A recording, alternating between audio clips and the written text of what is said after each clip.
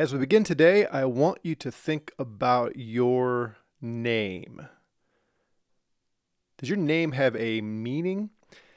Now, in our culture, in our day, we don't give as much thought to naming our children based on character and that kind of thing. We tend to pick names that we like, maybe names that are popular.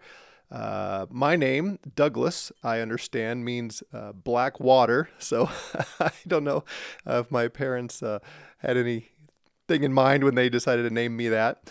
But we know that in the scripture, names are very important, and people have different names, right? We know Israel, Jacob. Jacob means the deceiver, but then God changed his name to Israel.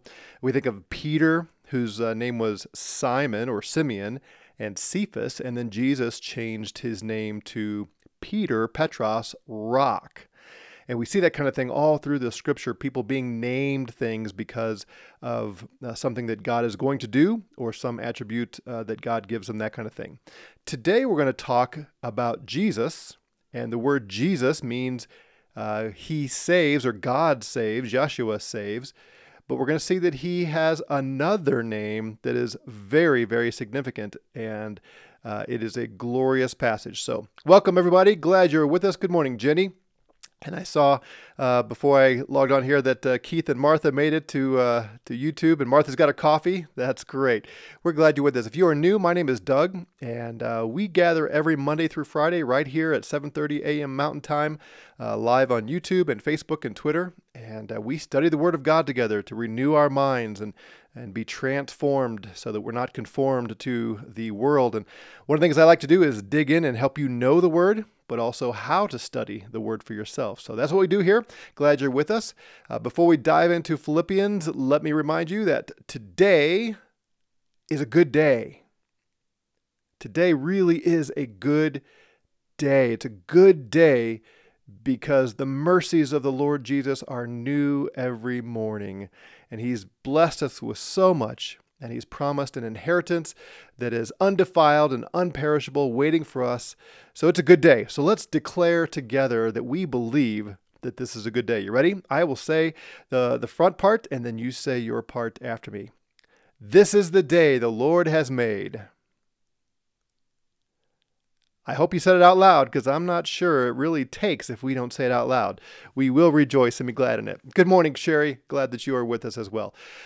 So Philippians, we yesterday looked at Philippians, a section in Philippians chapter 2, where we talked about Jesus humbling himself even to the point of dying on a cross. And he took the shame and the reproach of the cross. And it was the most ignominious death that a person could possibly experience.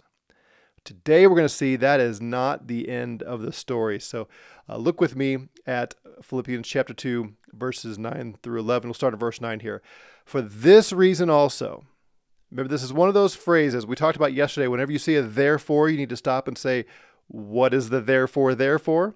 Well, the same kind of thing with this phrase, for this reason. For what reason? Well, what I just said, that Jesus humbled himself even to the point of dying on the cross. For that reason also, God highly exalted him. God raised Jesus up and bestowed on Jesus, the name which is above every name, so that at the name of Jesus, every knee will bow, of those who are in heaven and on earth and under the earth, and that every tongue will confess that Jesus Christ is Lord, to the glory of God the Father. Now, you are probably familiar with this passage. We know that everyone is going to submit to the Lord Jesus someday. That's what it says here. But there is something so amazing about this text that if you're unfamiliar with the Old Testament, you will miss it. So before we dive into exactly what this means for Jesus, I want us to see this. And I woke up this morning, I was thinking, how do I capture how astounding this is? We're so familiar with this concept. Jesus is Lord. You know that. If you've been a Christian any time at all, you know this. But for Paul to draw this conclusion is really amazing. We'll go on and see in chapter 3 down the road that Paul was a Hebrew of Hebrews. He was a Pharisee. He was a Jew of Jews. He was an expert in the law. He was an expert in the Old Testament. So he knew all that God had revealed and claimed about himself from the Old Testament. He knew it very, very well. So for him to say what he just said about Jesus is astounding. Now that I've built it up that much, I'll see if I can make it pay off. Again, we're so familiar with this now that it may not blow your mind like it would have a Jew at the time. But think back with me to your knowledge of the Old Testament. What is it that offended God more than anything else? Do you know? Let me give you a moment to put in the chat if you can answer that question. What was the big one? What was the great sin that angered God? We know a lot of things made him angry. The Israelites were a sinful, wicked people. They grumbled, they complained. Do you remember when God brought them out of Egypt and then they said after a little while, oh, could we go back in Egypt where we were slaves because at least there we had good food and so on. And God was pretty angry at them for that complaint. But there's one offense, one sin that outranks them all in God's mind. Do you know what it is? Let me give you just a moment and see if anybody wants to venture a guess here. By the way, if you're on Facebook or YouTube, I can see your comments in the chat. Now Twitter, I can't, but if you're on YouTube or Facebook, I could see those. So anybody have a thought as to what is sort of at the top of the list of violations of God's law? And I say that to give you a little hint. What's at the top of the list when you think of God's law in the Old Covenant? What is the very first thing on that list? Keith says, started worshiping idols. Excellent. Yes. You remember the 10 Commandments, these 10 words that were given to Israel as the foundation of their covenant. Number 1 on God's list is, you shall have no other gods before me. Martha got it too. Idolatry. Yes. No other gods. That's first and foremost with God and his people Israel. And it's true today as well. But for the Jews, he emphasized that. And the second one is similar. Thou shalt make no graven images. Wasn't so much the carving of something that bothered him, but the other nations at the time would take pieces of wood or pieces of rock and they would carve them into images of created things and then bow down before them and worship them as though these things that they made with their own hands were God. And God wanted to make sure that the Jews would not follow this wickedness of the nations. And so he said, number 1, have no gods besides me. Number 2, don't make anything that you could manufacture with your hands and carve it into the image of something so you're not tempted to worship it. Right? So you know that. Very good. So God said this over and over and over again, and the prophet Isaiah records several of these. And let me show you a couple of these in Isaiah, starting in verse 8 of chapter 42. He says, I am the Lord. And if you notice here, it's capital L, capital O, capital R, capital D. In our English Bibles, that all uppercase letters means the English is translating the word Yahweh. Yahweh is the name that God gave to Moses when he delivered the Jews. He said, tell them, I am sent you. That is the word Yahweh. So whenever you see the Lord in all caps, that is Yahweh. I am. I am, basically, the Lord is saying. That's my name. Now let that sink in. Yahweh is my name. I will not give my glory to another. nor my praise to graven images. You see how emphatic this is? God says, I have a name, and I won't give it to anybody else, and I won't give my glory to anybody else. Lock that in. I have a name. It's Yahweh, and I won't give my glory to anybody else. A little bit later, he says this in chapter 43.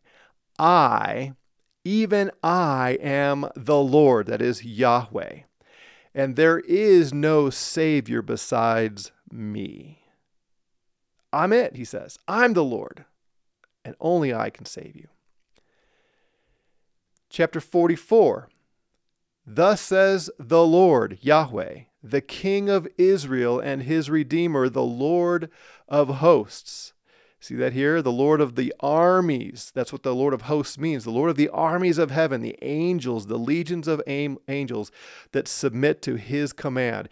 The Lord says, that's me. I'm the King of Israel. I'm the top ruler of Israel. I redeem Israel. I am the first, and I am the last. And there is no God besides me. None. And he goes on and he lists through he states through the rest of chapter 44 here, he talks about idolatry. He mocks the nations and even Israel. That they would go out and cut down a tree, and they would cut the tree in half, and they would take half of that tree and they would chop it up into firewood and burn a fire and warm their hands. Then they would take the other half of that tree and they would carve it into a graven image and bow down before that as God. And he mocks them. He says, what kind of idiots are you? I'm paraphrasing a little bit, but that's basically the sentiment he's using.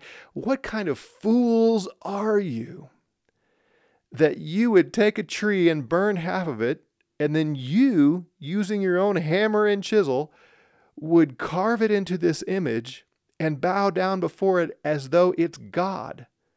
You're so foolish and caught up in your ridiculous idolatry that you don't even recognize that you are the one that made that image.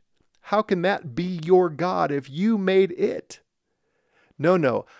I am the God who created you. You didn't make me. He goes on in chapter 44, and it's pretty amusing the way he mocks their idolatry. Then in chapter 45, he says, I am the Lord. There is no other. Besides me, there is no God. Do you think God is trying to get something through to Israel in Isaiah here? There is no other God. Stop chasing after other gods. Stop thinking there are other gods. Stop giving glory to other gods. I'm it. Period. There is no other besides me. I will gird you, though you have not known me, that men may know from the rising to the setting of the sun, there is no one besides me. I am the Lord, and there is no other. I'm the one forming light and creating darkness, causing well-being and creating calamity. God says, I do that. I form light and darkness. I cause good things, and I create calamity. Storms, tragic things. Here yesterday in Colorado Springs, we had an intense windstorm. It blew over the gate to our fence, and we actually got it pretty easy. My family was sending me pictures from all over the city as huge trees were uprooted by the wind. They said it was going to get up to 100 miles an hour. There's a picture that I found on from one of the local news stations of a semi that just fell over in the middle of the interstate here. And we, of course, had the devastating tornado last week in the Midwest. And we know of these acts of God that occur over and over and over again. God says here, I do all that. I am the God who creates all of these things, and there is no other. Down here in verse 12, he says, it is I who made the earth and created man upon it. I stretched out the heavens with my hands, and I ordained all their host. We'll skip down a little further here to verse 18. For thus says the Lord, who created the heavens. He is the God who formed the earth and made it. He established it and did not create a waste place, but formed it to be inhabited. I am the Lord. There is none else. I mean, how many different ways and times can he say, there is no other God besides me, Yahweh? You see that? I am Yahweh, and there is no one else. I have not spoken in secret in some dark land. I did not say to the offspring of Jacob, seek me in a waste place. I, the Lord, speak righteousness, declaring things that are upright. And he goes on, and I'm going to skip down here to verse 22. He makes this appeal. Turn to me. Now, who's the me? It's Yahweh, the only God. Turn to me and be saved, all the ends of the earth. For I am God, there is no other. I have sworn by myself, the word has gone forth from my mouth in righteousness and will not turn back. And here's what he has sworn, that to me every knee will bow and every tongue will swear allegiance. Who is the one before whom every knee will bow and every tongue will swear allegiance? Yahweh, God, the God, besides whom there is no other God. God is angry with anyone who claims there is another God besides him. He says, no, every knee in the whole universe is going to bow to me. You see where this is going? Paul in Philippians says, because Jesus went to the cross, lived a life of humility, and that all culminated in the shame and reproach of the cross, God highly exalted Jesus and bestowed upon him the name which is above every name. What is the name that is above every name? It's not Jesus. It's Lord. God gave Jesus the name Lord, the title Lord. So that at the name of Jesus, this of Jesus, not at the name which is Jesus, but the name of Jesus. Of communicates possession. Jesus has a name. He possesses a name, the name Lord, so that at his name, Lord, every knee will bow. Do you see that? Paul is now attributing all those things we read in Isaiah to Jesus. This God who said, I will not give my glory to another. I am angry if you worship anyone besides me, is now saying, Jesus is the one before whom you will bow. Jesus has this name that outranks every other name, the name Lord. Jesus is Lord. And every tongue will confess that, he says, Jesus Christ is Lord. There may be no clearer text in the entire Bible that Jesus is God. If you understand what God was saying in Isaiah and now realize the New Testament says all of those attributes of God, of deity, are given to Jesus, that's even stronger than Jesus claiming to be God outright and saying, I am God. Jesus is Lord. Jesus is God. Jesus outranks everyone and everything in the universe. Remember, he said that at the resurrection in Matthew 28. All authority in heaven and on earth has been given to me, Jesus said. Given by whom?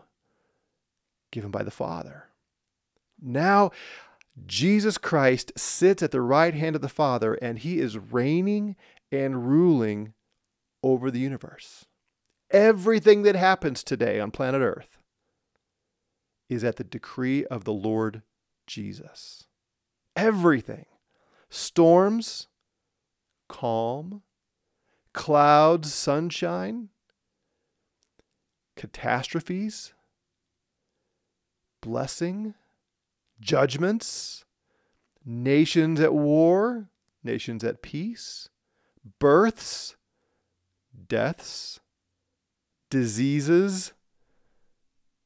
All of it is under the reign and the rule of our Lord Jesus Christ. God has given him the supreme name, Lord. It's amazing. So a couple more things here. This text is telling us every knee will someday be on the dirt in obeisance to Jesus Christ. We need to bow now. If you are a Christian, you have bowed now. The fundamental confession of the Christian is Jesus is Lord. Remember what Paul said to the Romans in chapter 10? Everyone who confesses with their mouth what? Jesus is Lord, and believes in their heart that God raised him from the dead will be saved, will be delivered from God's wrath. If you confess Jesus as Lord today, if you bow the knee today, then you'll be spared from his wrath that is coming. If you don't bow the knee today, then someday, the scripture says, he will return. Jesus is coming back. He will leave his place at the right hand of the Father and come back to earth. And when he does that, at that point, every knee will be on the ground in honor of King Jesus. But if you haven't confessed him as Lord before that point, you'll be forced to the ground in worship. But then you'll be judged for your sin and punished forever. Waiting could cost you everything.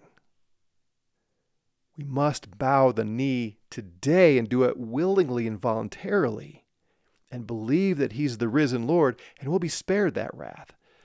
But if you wait till judgment day to bow before him, it'll be too late. Someday every knee is going to bow. And every tongue will say it, even those who are denying him now, those who think Christianity is crazy, it's nonsense, those who are buying into evolution as the origin of our existence, those who are denying the truth of Christianity. They can say all they want to now that it's not real, it's not true. But one day, their mouths will be compelled to say, we were wrong. Jesus is Lord. It'll be too late at that point to be saved from his wrath, but they will say it. They will acknowledge it. The day is coming when nobody can deny that God has exalted Jesus Christ as Lord of all. Last thing for today, this is how we glorify God the Father. How do we worship that God of the Old Testament? The one who said, I will share my glory with no one. There is no God besides me. How do we worship him? How do we glorify him? Only one way. By declaring Jesus Christ is Lord. Sometimes people will ask me, do we and the Jews worship the same God? No, we don't. Jesus himself said, no one can get to the Father except through me. Because the Jews reject Jesus, they do not worship the one true God. Some people say, well, don't we and the Muslims worship the same God? Allah, that's just their name for God. And they acknowledge the veracity of the Old Testament, sort of. No, we do not worship the same God. There is one God. His name is Jesus Christ. And he possesses the name above all names, Lord. If you don't acknowledge Jesus Christ as Lord, you don't glorify the Father. This is why we have to preach the gospel, why we have to call people to honor Jesus, because he's Lord. And that's the only way to honor God, is to worship Jesus as Lord.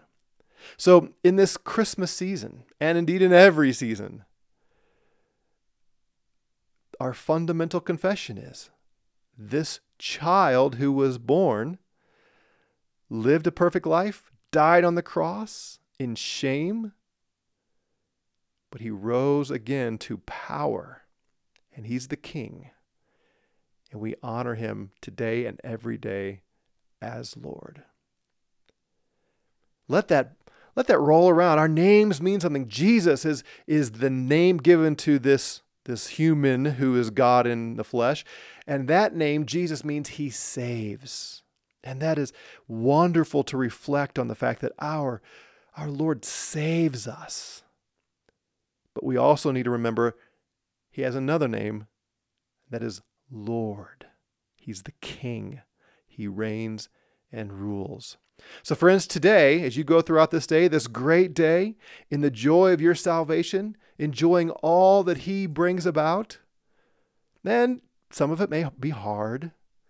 Some of it may be very hard. Some of us may come to the end of this day and think, whoa, that was a lot. That was severe.